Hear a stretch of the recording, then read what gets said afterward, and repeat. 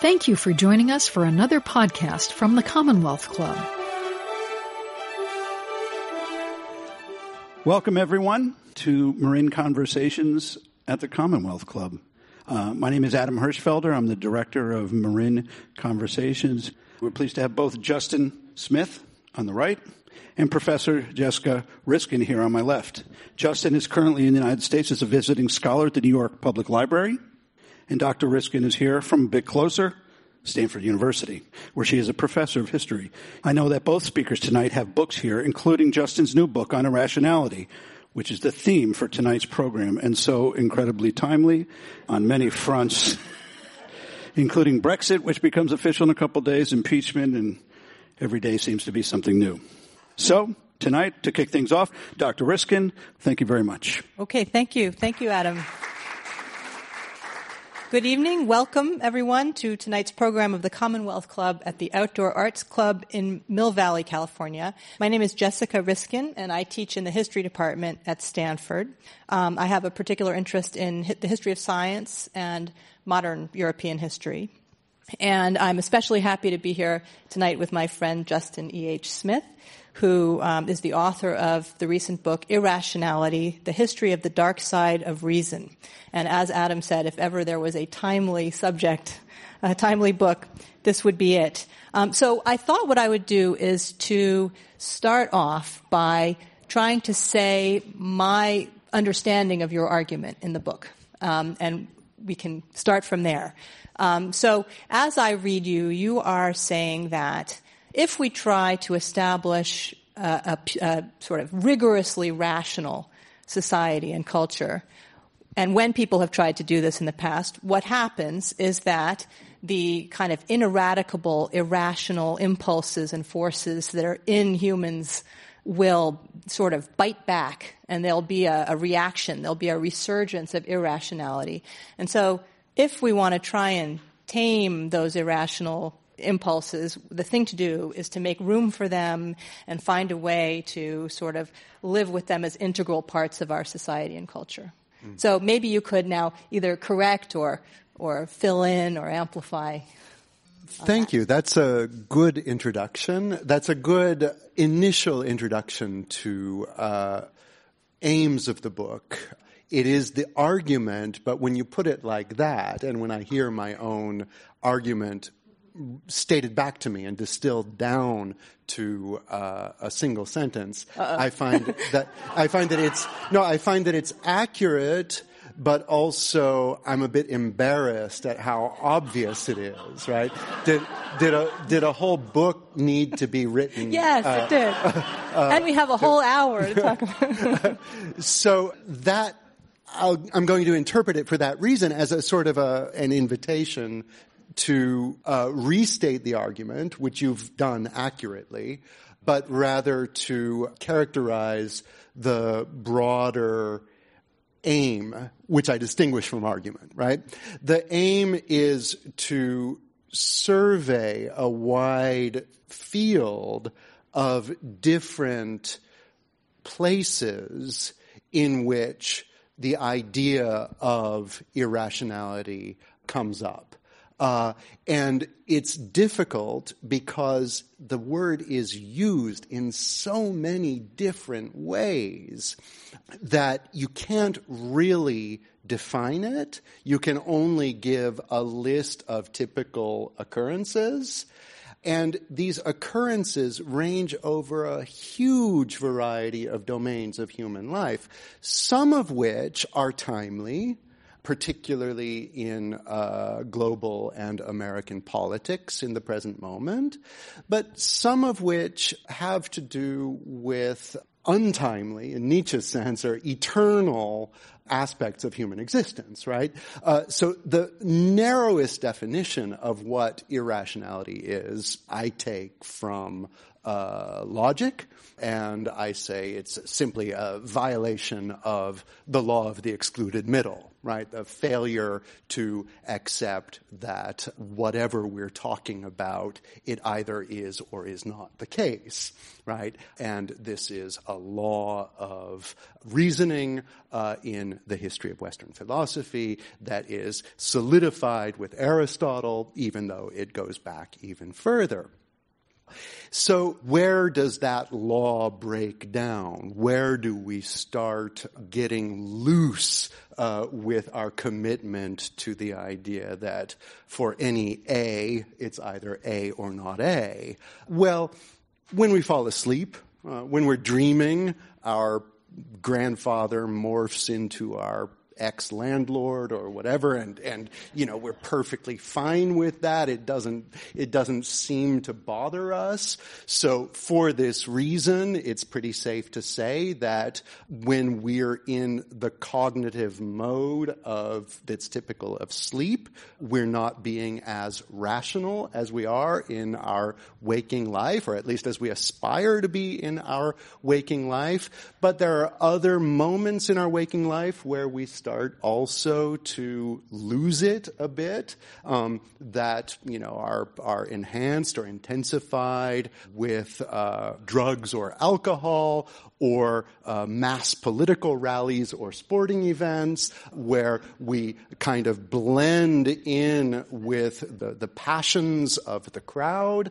And in all of these cases, in all these different domains, it's not just that we lose sight of the law of the excluded middle, but in general, and if you want to get an easy handle on it, one way of thinking about it is that there are a number of different situations in which human beings find themselves in which commitment to pure rational thinking breaks down. Some of these are perfectly fine. Nobody is going to say you shouldn't sleep for 8 hours each night, right? Obviously, this is something that's just a part of human life. So then the question is, how do we modify or modulate this ineliminable quality of human existence without letting it get the better of us at the social and political level? I think that's the way I would characterize the aim of the book.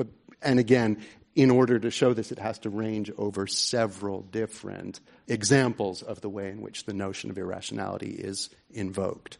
Yeah, I wondered if I could ask you a kind of historical question, if you could talk a little bit about attempts to do this. I mean, it seems to me, has anyone, any society, ever actually attempted to establish an absolutely rigorously rationalist culture? And the reason I ask, actually, so maybe on the planet Vulcan, but even on the planet Vulcan, there's this once every 7 years, I don't know if there are any Trekkies out there, but there is this once every 7 years event to let people express their drives.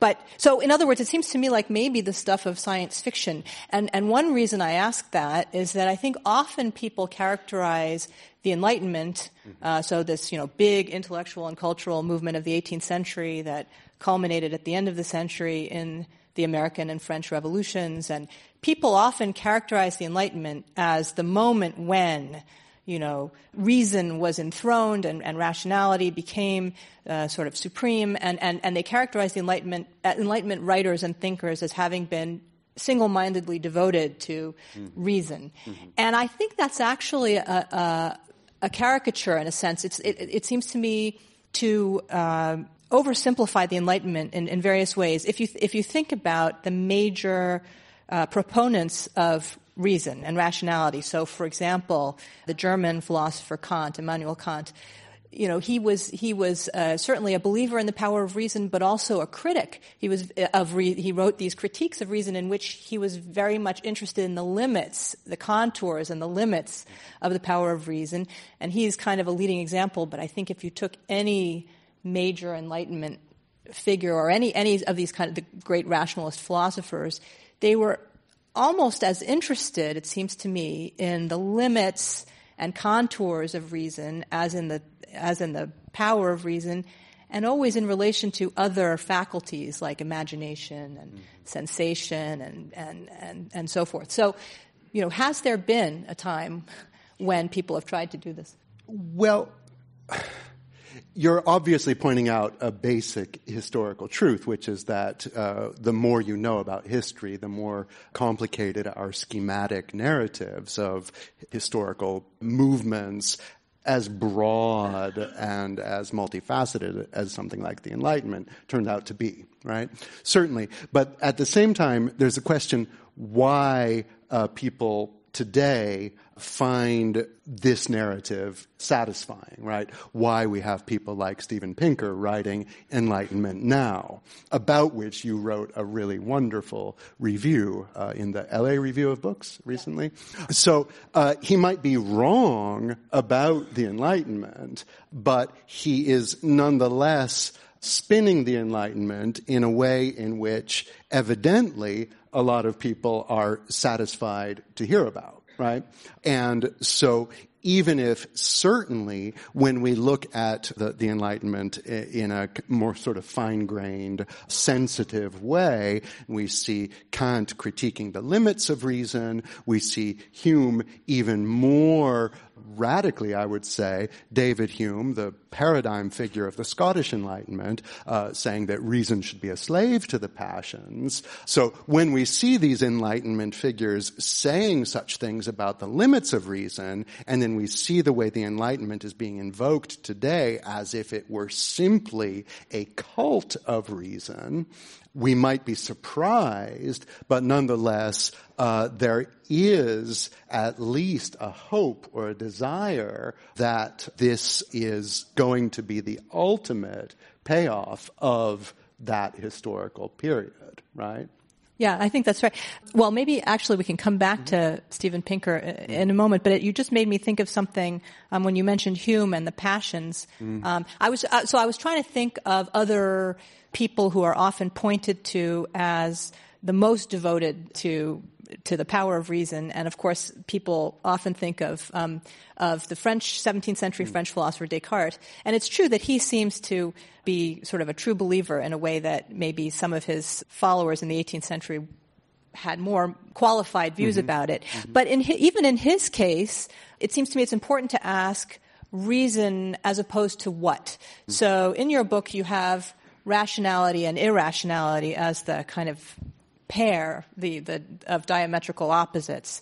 But in Descartes' case, he was really advocating for a certain kind of mechanistic reasoning. His model for this was clockwork. So, what he was trying to argue was that people should, if we want to do science and understand the natural world, really the model we should be following is a clockmaker's model. We should be trying to understand the natural world in terms of moving parts in just the way that a clockmaker understands a clock in terms of moving parts. So that's a kind of mechanist model of what reason is. And he was rejecting, not really irrationality, I wouldn't say, but what he was rejecting was an older kind of Christianized Aristotelian philosophy that was taught in the medieval universities. It was a form of reason that operated in terms of, intrinsic tendencies and ultimate purposes, final purposes, and was a kind of teleological form of reasoning. So I guess when you talked about Hume and the passions, it made me think of this. It triggered me to think back to Descartes and these. The question I'm asking is reason as opposed to what? So you could have other forms of reason. You could have the passions. You could have imagination. Experience, often I think in the 17th and 18th centuries, there was a whole struggle among, people interested in the natural sciences, whether your knowledge is properly founded in sensory experience, and you should try to suspend any presuppositions and just infer from sensory experience, or whether, on the contrary, you start with a rational system and then you go look for experiences to support it. So sensory experience is another. Right. So reason as opposed to what, I guess, is what Okay, yeah. Again, there I just kind of return at the outset to my opening gambit, which is that reason, like irrationality or unreason, is, as Aristotle would say, said in many ways, right? Which means that it is contrasted with many many different things. Sometimes, indeed, the rational order of nature, as in Descartes, is conceptualized as a mechanical system in which every effect is inferable from knowledge of the causes, as we have with the gears in a clock, which is why that metaphor is so captivating, and also to invoke the very interesting theme of your book, also on the table in the back. I think The Restless Clock. This is why the life sciences, through modern science, early modern science, into such severe crisis, right? Because in order not to be kind of defeated by the unfathomable system that is a living body, early modern thinkers were compelled to imagine the living body as a variety of clockwork, as a restless clock. But the analogy seems so strained that few people actually believed it, right? And this is why, in a sense, from the 1700s to the late 1900s, biology, what we would come to call biology, always loomed as a threat to rationalism, right? And this, I think, brings us to the question of rationalism with a capital R. Sometimes we talk about Descartes as a member of the school of rationalists with a capital R, other rationalists being Spinoza and the person I spent many years of my scholarly life working on, Gottfried Wilhelm Leibniz. These are the rationalists, and when we speak of rationalism in their rather technical sense, I think what we mean is that basic truths can be grasped simply by reflecting on them, right, rather than checking them out in the world. There are basic, not just logical truths, but also metaphysical truths, like for example, for Leibniz, the existence of God, the immortality of the soul, things like this, the capacity of human reason to grasp these truths, right? And these then are the starting point for every other thing we might want to know about the world, right? So that's what rationalism is in a strict sense, as a proper noun, right? In a strict historical sense, that's what we mean when we talk about rationalism. A commitment to human reason as a starting point for knowing the world, right? And Leibniz, I think, is the most extreme. He's the most radical of the rationalists in that he believes that in the end you can also infer from your own self-reflection, empirical truths about the way the world is, like, for example, that we're all sitting here tonight. That's not an empirical truth for Leibniz. That's something that you can know prior to experience. So it's a wildly extreme commitment to the capacity of human reason that, in a sense, one could not go farther than that, right? And in a sense, I take these later thinkers of the 18th century, of the kind of high Enlightenment, as coming down a slope after Leibniz, who died in 1716, had ascended to its very summit, right? The summit of rationalism. Now, I don't mean to lay on the details of the history of philosophy too heavily, but what I wanted to emphasize was that all of these rationalists, again with a capital R, were extremely wary of imagination, which is something you invoked. And we don't often think about this today, but what is imagination literally?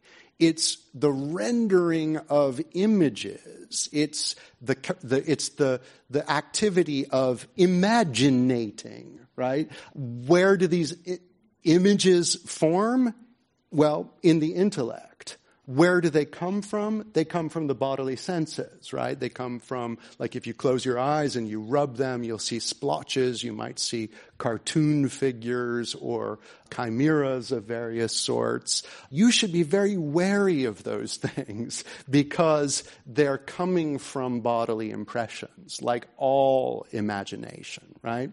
And when we're asleep, again, to return to dreams, we've got nothing but that. When we wake up, we can remind ourselves that because we're bodily beings, because we have sense organs, because we see, we're going to be bombarded with imaginatings of that sort. But what our real faculty of reason is basically geometry, right?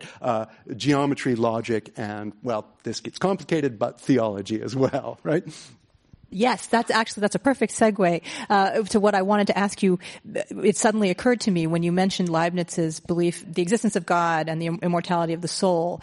It occurred to me, actually, that we should probably emphasize, and I don't know where you want to take this historical conjunction, but it might sound strange to a 21st century audience that these rationalists that we're talking about, 17th and 18th century rationalists, the guarantee of the power of reason was theological. It was theological. It was that, there's a rational designer of the world, a rational designer God.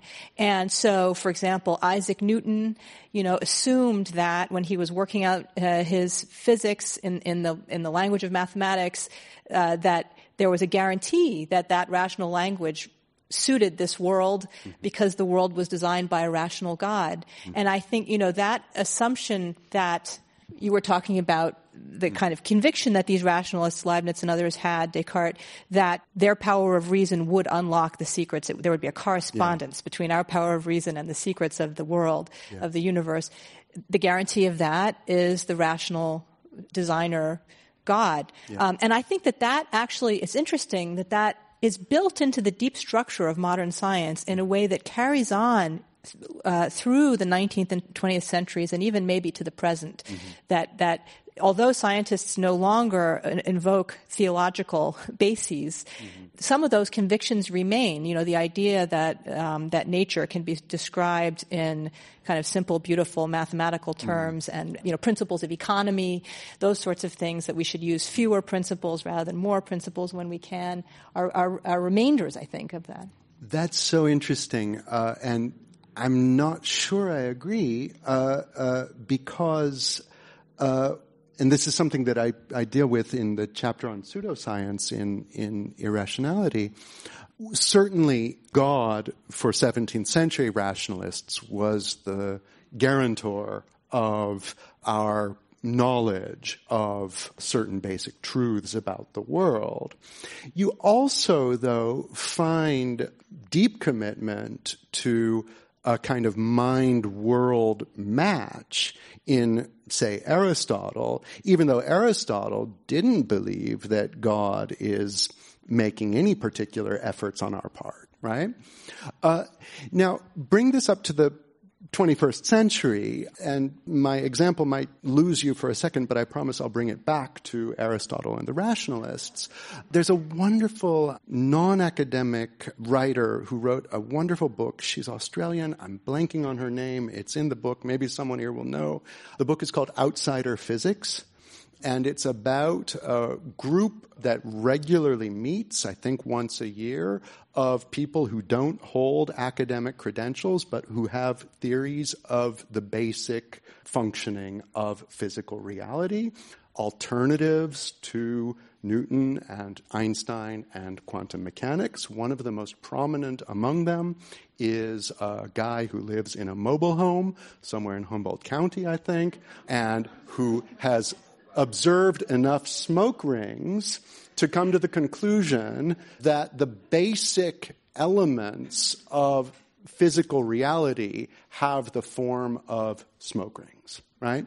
And one of the things, I imagine he's producing those smoke rings. Yeah, right, exactly. That's it. Yeah. And so one of the really interesting observations that the author of Outsider Physics makes, as a kind of, the sociology of outsider science, is that these people are fed up with being told that there's a kind of expert knowledge about what the reality of the universe is, to which you do not have access, right? Because you didn't get certified by the right institutions and get all sorts of technical training, when in fact that technical training is really just getting you further and further from reality, when string theory tells you there are 11 dimensions because it's required mathematically, even though no one has any idea what an 11-dimension reality would be like, right? So they're bringing it back to the basics, right? Smoke rings, for example. There are other examples that are equally delightful in this book. But they're bringing it back also to Aristotle, in the sense that there's a basic rational commitment, a rationalist commitment to the idea that our minds, our intellects, are equipped to grasp the nature of reality, right? Why wouldn't they be? Why would there be a gap between the way reality is and the way it presents itself to us, right?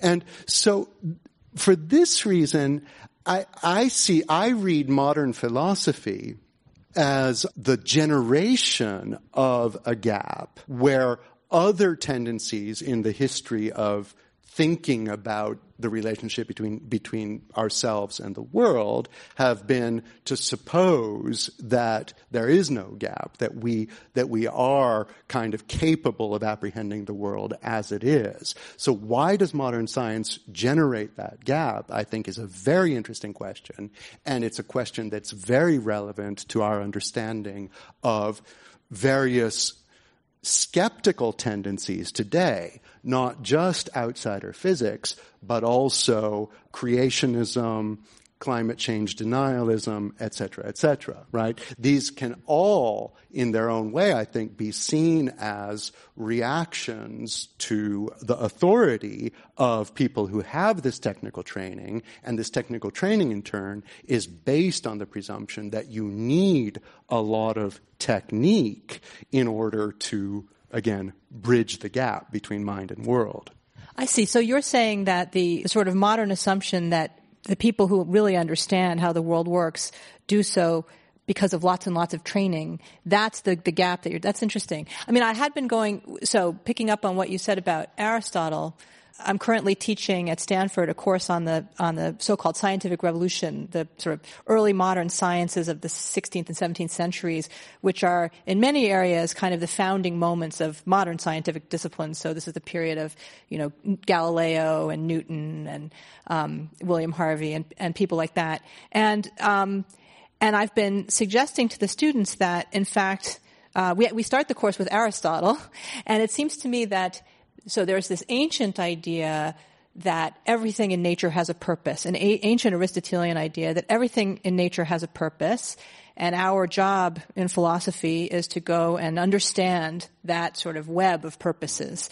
That gets translated, it seems to me, in the early modern period into a kind of more engineering model. So everything has a purpose, but the purposes now are like the purpose of a gear and a clock, So we're trying to understand the rational design of nature, but in these kind of material, in terms of material moving parts in this kind of clock-making engineering way. Mm-hmm. And I think that carries through the early modern period. And for example, in the life sciences, with Darwin and the theory of evolution, Darwin sort of famously was trying to understand living organisms as designed, as sort of fitted and adapted to their circumstances in a design-like way, but without a designer. Right. And he arrived at natural selection.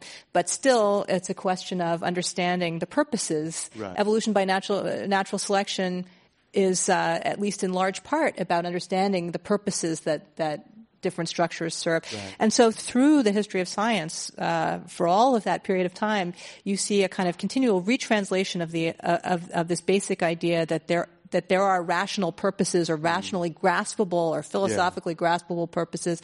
And the job of philosophy, or then later science, natural philosophy and science, is to get at those purposes. Right. And now, so there's a moment of professionalization that you're describing where suddenly, in order to do that, you need lots of specialized training, or such. That's the claim. And skeptics are people who react against that and say, no, we can, Right.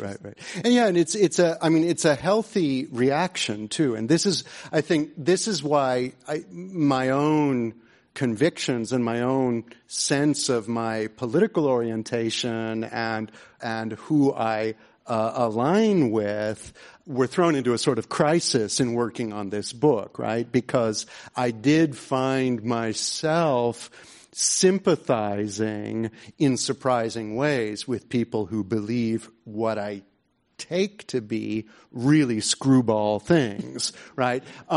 But when I say really screwball, the crisis was triggered by the fact that I find that I have a lot of difficulty fleshing out what I mean by screwball, right? And I think, it's very significant that in the past few years, creation science seems rather tame, and it's been kind of outflanked by something that at least circa 2015, 2016, when I was observing these phenomena most, it's been outflanked by something much more radical, which is flat earth theory, right? And of course, flat earthers have always been around. My father ordered a Flat Earth Society card as a joke in the early 1980s. I remember this very well. Interest spiked circa late 2015, 2016. Hits on YouTube for flat earther videos were spiking, right? We've got the numbers on this, right? And so this is obviously something to think about in relation to political events of the same historical moment. Why is it that people felt they had to up the ante with their skepticism, right? Because flat eartherism denies, if you think about it, creationism mobilizes a skepticism about accounts that are handed down by authorities of a non-observable past, right? And there are plenty of perfectly respectable philosophers of science, Karl Popper, to name one of them, who said outright that Darwinism is pure metaphysics, right? It's not science, it's metaphysics. Why? Well, because you can't observe the past, therefore claims about the distant past are unfalsifiable, etc. So this was fuel for the creationists' fire. Flat earthers do something much more radical. They claim that you can't trust basic elements of the interpretation of the world around us, here and now, right? So it's much more radical, but also, again, this is just me trying to be charitable and trying to question my own knee-jerk judgment of screwballism. It's also true that ancient Chinese navigation worked just fine based on a flat earth cosmology, and so on and so on. The way the world appears to us is, in many important respects, as flat, right?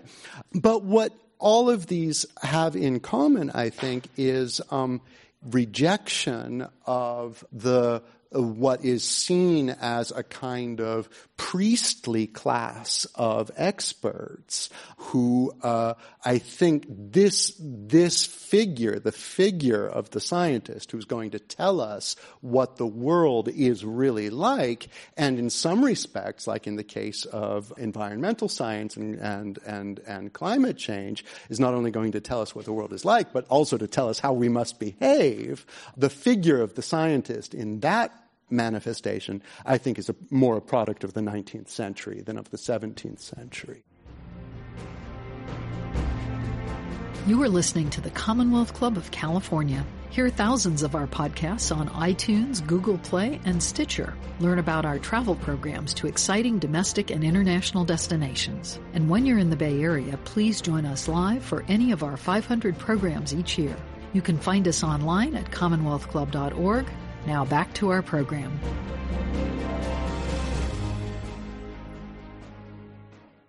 So, this is really interesting. Certainly a kind of populist rejection of expertise. We have seen that in history. That has happened recurrently, and in the French Revolution, and we're seeing that now for sure. I wonder, I had a kind of idea about what's going on with flat earthers in 2015, which is, I think, not so much an alternative idea, because I think it can go alongside with what you're talking about. But rather than being a resurgence of irrationality in the face of kind of over-assertion of rationality, and kind of expert-only right to rationality, I think there's another thing going on, perhaps, which is that there's a kind of degeneration in our understanding of reason and rationalism and science, as a result of of a change that's taken place, over the last century and a half or something like that. If you think back to the 18th century, people who studied reason and its applications, they did so in a way that combined humanistic and literary and philosophical and artistic and all these different kind of areas of endeavor were all mixed up together. So if you think about the major figures of the 18th century, so let's take somebody like Benjamin Franklin. He was involved he was a moralist, he was a writer and a printer. He was involved, obviously, he wrote about political economy and obviously political philosophy. He did physics, electrical physics, and he's just typical of, any major figure, Voltaire, Adam Smith, David Hume. People were using reason, and studying reason and its applications in a kind of whole integral way, attempt to understand the world. And then at the turn, so this connects up with what you're saying about professionalization. Around the turn of the 19th to 20th centuries, there begins to be this kind of fragmentation of different fields of inquiry. And increasingly, I think, over the course of the 20th century, but it's recent. I think it really is around the turn of the 19th to the 20th centuries because, for example, Charles Darwin hadn't gone to that side of the transformation. He was very involved in literature over the course of the 20th century, there's this kind of increasing fragmentation and parceling out of different fields of inquiry. I think about this at Stanford because at Stanford we have this traditional division of the world into the techies and the fuzzies.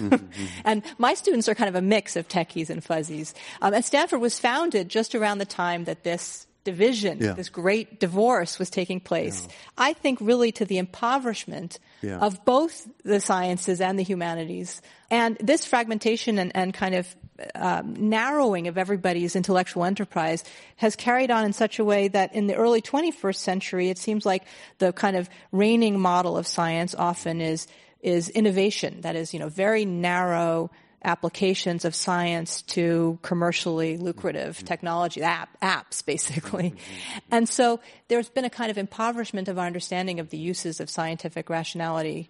Sure. And I'll come back to, so on the one hand, you have flat earthers, who, seem to me to be connected with that impoverishment.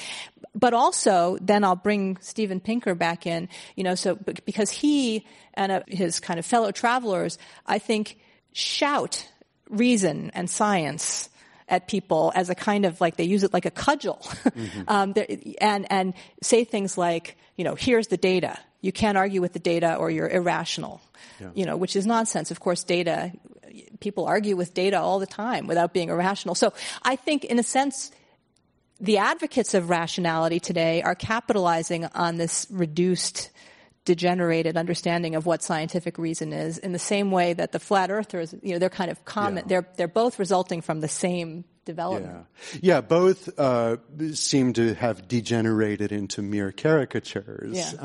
But in what I find astounding, and again, I didn't expect myself to come to this conviction, is that if you take, say, the disciples of Pinker versus your typical flat earther, there seems to be a kind of earnest longing for wholeness of the knowledge project in the flat earther that's missing in the heavy-handed assertion of rationality by the Enlightenment Now crowd. And for that reason, I come out hesitantly, like extremely hesitantly, more sympathetic to the flat earthers, right?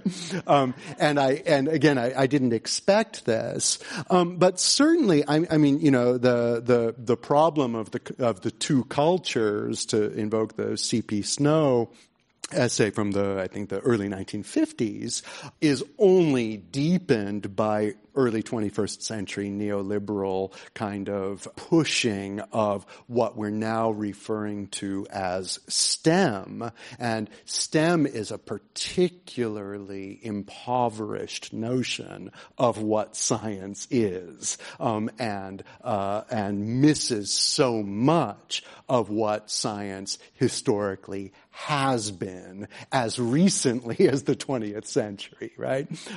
It precisely because, as you say, STEM is a notion, I think an ideological tool being used for the transformation of higher education into, or of universities into, let's say, patent factories and engines of innovation where one no longer has any really sophisticated philosophical understanding of what progress is, and sees it only in terms of that one domain of human life where progress is actually easy to measure, which is technology, right? Why is it easy to measure? Well, you make your microchip smaller, you make your rocket faster, or whatever else. That's progress, right? That's measurable progress. But obviously, that's only kind of a very small subdomain of what the scientific endeavor has been, again, I think as recently as the mid-20th century. Yeah, I think I'm trying to think of examples, the most recent examples I can come up with. So, for example, I don't know if anybody has seen Michael Frayn's very beautiful play, Copenhagen, which is about the Copenhagen interpretation of quantum mechanics that Heisenberg and Bohr, two of the physicists who developed the theory of quantum mechanics, came up with a particular interpretation of it. And it seems to me the Copenhagen interpretation is precisely an attempt to attach a kind of larger philosophical and conceptual meaning to this physical theory. And so, and when is that? That's the 1920s, 30s, right?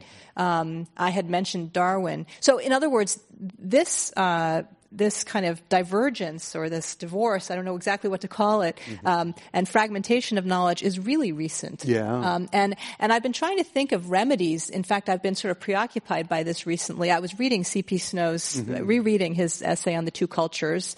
I think it's something like 1957. And at that point, in fact, rereading it, what I realized was that he was actually trying to defend engineers. He was writing, you know, I think at Cambridge University in a world where the literary scholars still had the cultural, you know, all the prestige. And he was saying, you all look down your noses at the engineers because they've never read Shakespeare, but you can't, you know, if I ask you in a cocktail party, what's the second law of thermodynamics, you're not going to know. So that's just as bad, you know. So he was trying to defend the engineers. I don't think he foresaw how far to the other radical shift. He didn't foresee, right?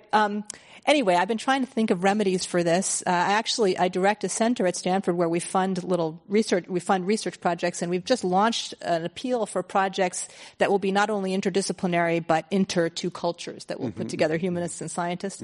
But I wonder, you know, what remedies might there be? If flat earthers are our best hope, that's, that's a concern. Right. Well, I mean, that's in part, I think, whatever the remedy is going to be, however these tendencies evolve, is likely to be something beyond the power of institutions, even powerful institutions like Stanford, or even very powerful institutions like Google or Apple could control, right? Because it's going to be, teenage YouTubers saying what's on their mind that actually changes these things. And if flat Earth theory is what's on their mind, then that's the direction the culture's headed. That said, I mean, obviously, I think both of us, working as we do in the history of science, are committed to the idea that by excavating this history, we can rediscover old models of what the relationship between humanistic learning and empirical knowledge of the natural world is, and in that way we can bring these historical lessons to the dean at Stanford or the heads of Google and say there are other ways to do this, right? But I'm skeptical. I'm increasingly skeptical of the power of our scholarly research to change the direction of the culture. So I have an idea. Actually, I was thinking about Adam Smith, the Scottish Enlightenment philosopher, who many people identify as, most people identify as kind of the author of classical liberal economic theory. He was much less sanguine, actually, about commercial society than his followers have often been. And he warned about this. He said the danger of commercial society is that it's very stultifying, very narrowing, it'll fragment people into, these kind of very narrow ways of life, and people will become very stupid and incapable of engaging in civic life. And he had a remedy, in mind, various remedies, but they, by and large, took the form of public institutions. Right. So he said what you need is very, very, well-established, public schools, education, and public support for, sort of culture and education. And so, maybe, I mean. Yeah. Yeah, and that's what we had for a good long time, right? But we seem to be at the end of the historical period of the institutions that high Enlightenment figures like Smith were envisioning, right? And at the beginning of a historical period of new institutions that are still taking shape, and we don't exactly know what is going to come of these and whether they become new catalysts for a kind of healthy balance between reason and its darker side, as we put in the book, I think remains to be seen. For the moment, I think the internet, particularly as its kind of social media wing, which is a big part of the public access to the internet, is mostly the darker side, right? And this is I think the predominant institution of the current moment. Yeah. So I mean, on the one hand, well, it's interesting. So are flat earthers a product of a kind of populist reaction against the cloistering of authority within kind of these bastions of science? That seems like a more sympathetic version of what they are, or are they kind of just an expression of the craziness of the internet? Because I imagine 2015, much of this is happening on social media and in a kind of chaotic way on the internet. Or, I mean, I don't know why I put it as an either or. It can easily be both. But yeah, it's interesting because one description makes it seem like a sort of somewhat sympathetic development, or one with which one could be somewhat sympathetic, whereas the other one makes it seem just frightening and sure. The dark side. Well, certainly, I mean, we isolate. For me, 2015 is a key year, right? It's the year kind of I first noticed a lot of tendencies in the world around us that had previously escaped me. And it's, when I first started probing into the depths of, or let's say the darker corners of the internet, and discovering this kind of effervescence of irrationality that I only faintly detected before. And it was this effervescence, I think, that managed to propel essentially an internet troll into the highest office of the most powerful country in the world. And that, that showed, I think, if that doesn't prove the power of trolling, then I don't know what would. So it was around 2015 that I started noticing that this is where things are happening, right? And what was happening was, I think, a kind of celebration and effervescence I'm thinking of this wonderful anthropologist Mary Douglas, who talks about the effervescent moment in the establishment of new religions.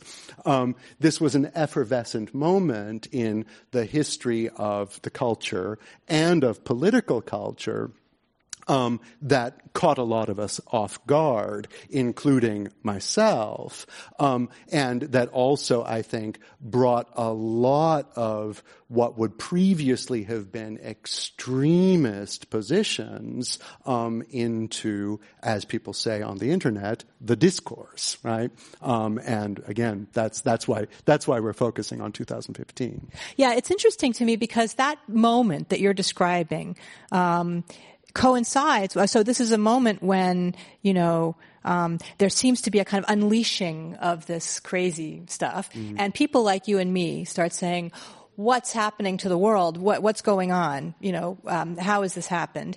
And it also coincides with the moment when these people I was mentioning a little while ago, the new optimists, mm-hmm. This sort of movement to say, well, actually, everybody's been saying that the world is, going crazy and things are terrible, but actually, if you look at the data, actually things are getting better and better. And, so people like Steven Pinker, Bill Gates, this is Bill Gates's mm-hmm. favorite, kind of school of history. So there are kind of powerful forces insisting that actually things are getting much better. And if you just look at the data, you can see that. And all of these things seem to me to be related, right? The craziness, the shock of certain people like ourselves at this craziness, and the insistence of other people that actually it's all good. It's all good. Mm-hmm, mm-hmm. Yeah, I suppose I like this term, the new optimists, and I suppose that they can just screen out the flat earthers as irrelevant noise that accompanies this overall tendency to the improvement of our human plight. But I think it's a very interesting, obviously you're absolutely right in what you say and in what this take on the Enlightenment in your review of Pinker. You're absolutely right that it's a really, really impoverished understanding of what scientific rationality is to suppose that the data speak for themselves, right? And in part, this is one of the great tragedies of the rift between the two cultures, right? That the hermeneutical work, right? The work of interpretation, which is something that people who read classical literature, who interpret the Bible or Shakespeare, are very good at doing. The work of the interpretation, the work of the interpreter, is something that is also required for anyone who works with data of any sort, right? And this is the basic failure to grasp. This is a singular skill that unites the humanities and the natural sciences, and I agree with you that that's absolutely tragic. Now, what I find, and I think we have to finish up pretty soon, so I just say I wanted to say one thing that I find particularly perplexing about this new optimism is that it is, in this particular cultural moment, marked as something vaguely right-wing-ish, right? Not extreme right, but, center-right-ish. And if you try to place this in the history of conservatism, if you think about, say, Burkean conservatism, it was always looking back to something that was that was there in the good old days that we've lost in this degenerate, decadent age, right? And so what is it exactly about this cultural moment that's brought it about that it's the conservatives who are saying things are getting better and better and the future is looking bright, and it's the at least nominal left that's saying, we're screwed, the world's about to end, things used to be better in the old days. I find that particular feature of the current situation hard to untangle, hard to understand. It is a reversal. I mean, but I think, on some level, maybe it's not so mysterious. The story of the new optimists is that, tech and sort of combined forces of tech and capitalism are saving the world. And so the people who are committed to making that argument are the people who are served by that. Right. And that's an elite optimism. Yeah. Yeah. And I wholeheartedly agree that maybe one way to knit the sciences and humanities back together again is to really emphasize that all forms of knowledge are interpretive. Scientific knowledge as much as humanistic historical knowledge. Interpretation can't be eliminated. All human endeavors to understand the world are going to be interpretive. But I have now received the signal that this is the point where there's time for one last question that I can ask Justin. No, then you all get to ask lots of questions. But I'm going to ask one last question. And I guess what I want to ask you is where do you go from irrationality? What thread are you taking out of this book to follow into your next the research, next subject? Well, I'm interested. I'm particularly interested right now in the question of the deformation, the perversion of human social life by algorithms and by the ubiquity of algorithmic forces, but also being a scholar of the history and philosophy of science, I'm interested in the history of algorithms, and the way I see our current crisis, where our political convictions are shaped by algorithmic tools over which we have no control. This is the end of a long historical arc that begins, like many things in the modern world, with Leibniz, who around 1672 proposed that we invent machines to which we might outsource a number of the more drudging activities of our reasoning. He even said that someday we will be able to say, let us compute, and we'll just enter our thoughts into reckoning engines that will then tell us what follows from our thoughts. And that will make our thinking easier. So I think the optimism about what outsourcing our reasoning would really bring about socially and politically extends from about 1672 to about 2015, right? Where we finally see that outsourcing our thinking to machines was a really bad idea. And it's too late now, obviously, to take our thinking back from the machines. But how we might understand what this transfer has done to our humanity is a very important question. And so I hope to be writing about that in the coming years.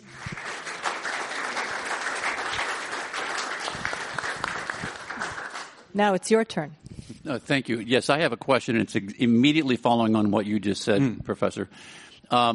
With the increase of artificial intelligence and what seems to be in the next 20, 30 years, the potential for machines to be able to be creative, potentially, to think independently in some fashion, and I don't know what that really means, to be blunt. But I'm curious, what is your thinking about how do we deal with ethical decision making with artificial intelligence, and where do you see things going from here? I don't know. I mean, I don't have any good predictions. What I have is, I think, some pretty well-established philosophical commitments of what the present situation is.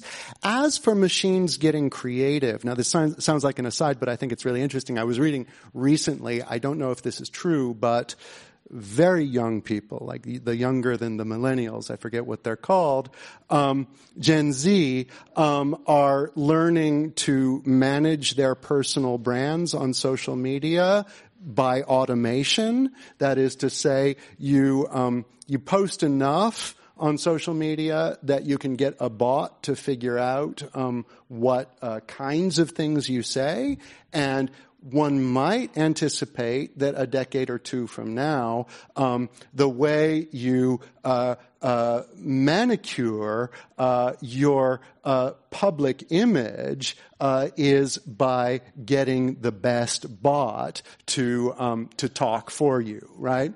I don't think that is. I think there's always, like, however far we go down that path, I think there's always going to be a basically human interest behind it, which is I want to look good, right? And every creative activity we transfer to machines is going to open up space for new ways of being creative in the way we decide what to transfer. I hope. But that said, I mean, my basic fear, and we can't get into kind of the philosophy of artificial intelligence, but my basic fear is one that is, I think, very far from someone like Ray Kurzweil and the also people like Nick Bostrom, who are influencing people like Elon Musk. You might know about this, convincing them that the world is a video game simulation, and that we're video game avatars that became conscious of ourselves. I think that's just nonsense. The basic worry about outsourcing is not that the machines are going to start to think and do the things that we do qua thinking beings. The danger is rather exactly the same danger as when the subway turnstile doesn't register your MetroCard swipe and blocks you. The turnstile is stupid. It doesn't know it's blocking you. And I take it that for basic, deep philosophical reasons, that is always going to be the case about machines and the way they're constructed. They aren't going to know that they're making our lives worse, and they're not going to be, in a strict sense, creative. But the problem, nonetheless, of how they block our human thriving or our getting where we want to go is a real problem. Can I just add a little footnote? It's interesting historically, if you look at that question, it seems to me people have been making these predictions about any time now, there are going to be machines with a human-like intelligence, but it keeps not happening. So first it was going to be when machines can play chess, but then there are machines that can't play chess, but it didn't seem to really do that. So then it was when there are machines that can play Go, and now there are machines that can play Go. So I think, Alan Turing, when was it, 1950? Around 1950, predicted that within, a very short time, there would be machines that could carry on conversations in such a way that you couldn't distinguish between a human interlocutor and the machine. And I think we're nowhere near that. There's a historical support for the claim you're making. No, you're exactly right. In fact, I'm particularly interested right now in a 13th century example, Roger Bacon's brazen head, right, which was effectively a kind of alchemical Siri, right, that, he had put together using medieval technology that you could ask any question of and it would answer. And clearly he didn't actually do this, but the townsfolk thought he did and thought he was a warlock because of it, thought that he had, brought true artificial intelligence into existence. It's a paradigm, it's what's the word I'm looking for? It's a touchstone of our culture that this thing is about to be made. But the real problem of technology is, I think, something very different. So I have a question that relates to why people coming back to irrationality, why people can have a large set of facts in front of them, which they absolutely deny. Now, the one explanation that you provided was that people are resisting authority. Okay, I think that's one. But I think that's a piece, but I'm not even sure it's the major piece. And so are people who are dead set at denying climate change, or I'll say politically some of the actions that are going on in the White House and so forth, they're denying the problem there, must be operating with a different set of information or perceptions that keep them from accepting what others find very compelling factual information. And this could be social, this could be family, this could be religious, but you folks didn't get into that, and I find that, I think that's, I'd like to hear more about it. Yeah. I mean, I guess there's a basic economic model of rationality, which is that it's whatever maximizes your individual profit, right? And there are kind of rational choice theory experiments that are set up so as to take for granted that people want to maximize their profit, right? And, this is something I touch on briefly in the book. Like, let's say you're a Franciscan monk and you have sworn to not acquire more wealth than you can spend in a day, and some rational choice theorist comes and tries to coerce you into doing one of their experiments and says that, if you win this, you'll get $100 or something like that. The Franciscan monk is going to say, I don't want $100. Get your money away from me. And so this is a case where obviously you don't have the right kind of test subject. And to some extent, I think, we're all like that Franciscan monk in that we're deeply committed to a number of things that are not in our own self-interest, right? In the strict economical sense that rational choice theory alone accepts. And we're deeply committed to these things because of peculiarities of our upbringing, our family relationships, our love commitments, our basic irrationality, right? Irrationality in the good sense, right? Sometimes that irrationality in the good sense gets transferred to politics, gets transferred to unusual kind of social situations where in order to express your commitment to a certain community, you have to display a rejection of something that on economic or rational choice theory grounds would make a lot of sense. And you have to display it boldly, right? So these things happen, right? And arguably they're happening a lot today because of the breakdown of old institutions that kind of kept these bold expressions in check. That would be my take. I'm just wondering if can I make a query about your terminology? You use irrationality as the dark side of reason. Maybe we're really better using the word emotions. David Hume's concept of passions as a more important driver of human decisions. If we get stuck in these opposing concepts of reason and unreason, we're playing into the role of the elites versus the others. And maybe part of our problem in the modern world is we disregard the emotions of the others who are concerned about customs, traditions, the way of life they've always known, and see that under attack everywhere they go. And we're not really addressing this issue. And maybe we should have had a radical enlightenment in the 18th century as Spinoza was hoping for, and your friend Diderot, of course. But that never happened, and we were still in the world of miracles and religion. And the miracles and the irrational are still with us. People think very much there might be a miraculous solution to our present problems.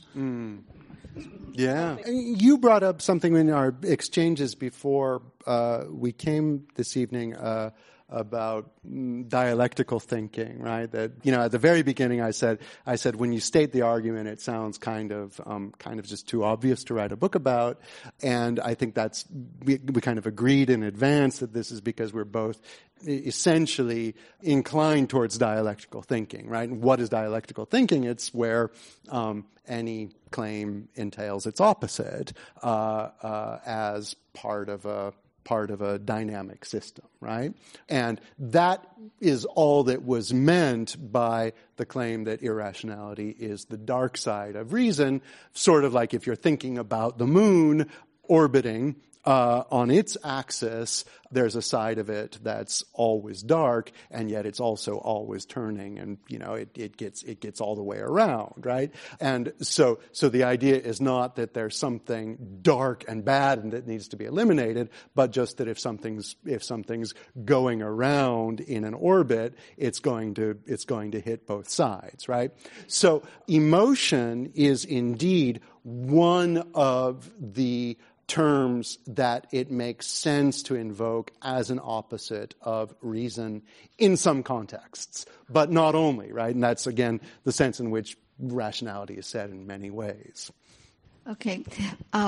When you mentioned the separation of the humanists from the empiricists in the 19th and 20th century and that fragmentation, and how Stanford now in your project is trying to bring the techies and the fuzzies together. Can you talk a little more about that and what your objective is and how you hope to achieve it? Thank you for asking that. I'm just beginning to think my way into this. As a historian of science, I am sort of in the middle, bridging the sciences and the humanities. And I've just increasingly noticed, it seems to me, how impoverishing it is for both sides to be so separate from one another. And so I've been trying to think of ways that I can, what would the remedies be? So, this is just one very small thing, the idea of trying to fund projects that bridge those. But, in my research I've gotten, lately I've been sort of working with colleagues in biology because I'm interested in the history of evolutionary theory. And there are, there's a kind of interesting movement in biology to kind of reopen the field of what people consider in talking about evolution, and indeed, to consider culture, animal cultures. And so I have colleagues, on campus who are interested in incorporating ideas about culture into their science. And so they thought, well, who should we talk to about culture? Well, historians know stuff about culture. So I've been, involved in kind of collaborative work with evolutionary biologists. And it seems to me like there must be plenty of opportunities to try and think in a more integral, whole way. And it begins with recognizing the importance of interpretation in any area, the importance of sort of confronting the world with conceptually and interpretively and arriving at the best understanding that you can, whether you're doing that in historical scholarship or in evolutionary biology or in physics or any other field. I'm going to have this be our last question with this woman over here. With that, I'm just going to say thank you, and then I'll give her the last question, and a reminder that we have books from both of our speakers tonight in the back of the room. So with that, I'm going to give this the last question. Thank you. I don't know how much of a question this is, but I just wanted to comment that it seems like the universities are kind of lagging in trying to meld the humanities with science, because it's happening really in elementary schools right here in California. And I think that that's really very positive. And I think that the basis of that is to improve observation skills, which should be fundamental to both qualitative look as well as quantitative research. And in my own field, in life sciences, health sciences, there is a swell towards more qualitative research, which is more dependent on our sensory observations informing, the numbers. Mm-hmm. And so I'm feeling more optimistic about the melding of that than I have ever. I'm kind of in my 60s, so I've seen it the other way when it was really, qualitative research and humanities was really inferior to science. And I'm seeing it's moving the other direction, and seeing it in early childhood education is, I think, a real marker for where it's going. I'm feeling positive. Well, it's nice to end on an optimistic note, but there are many respects, I think, in which things that we get right for 6-year-olds, we unnecessarily separate, and we get them wrong for 20-year-olds. Wonderful. Yeah. So thanks.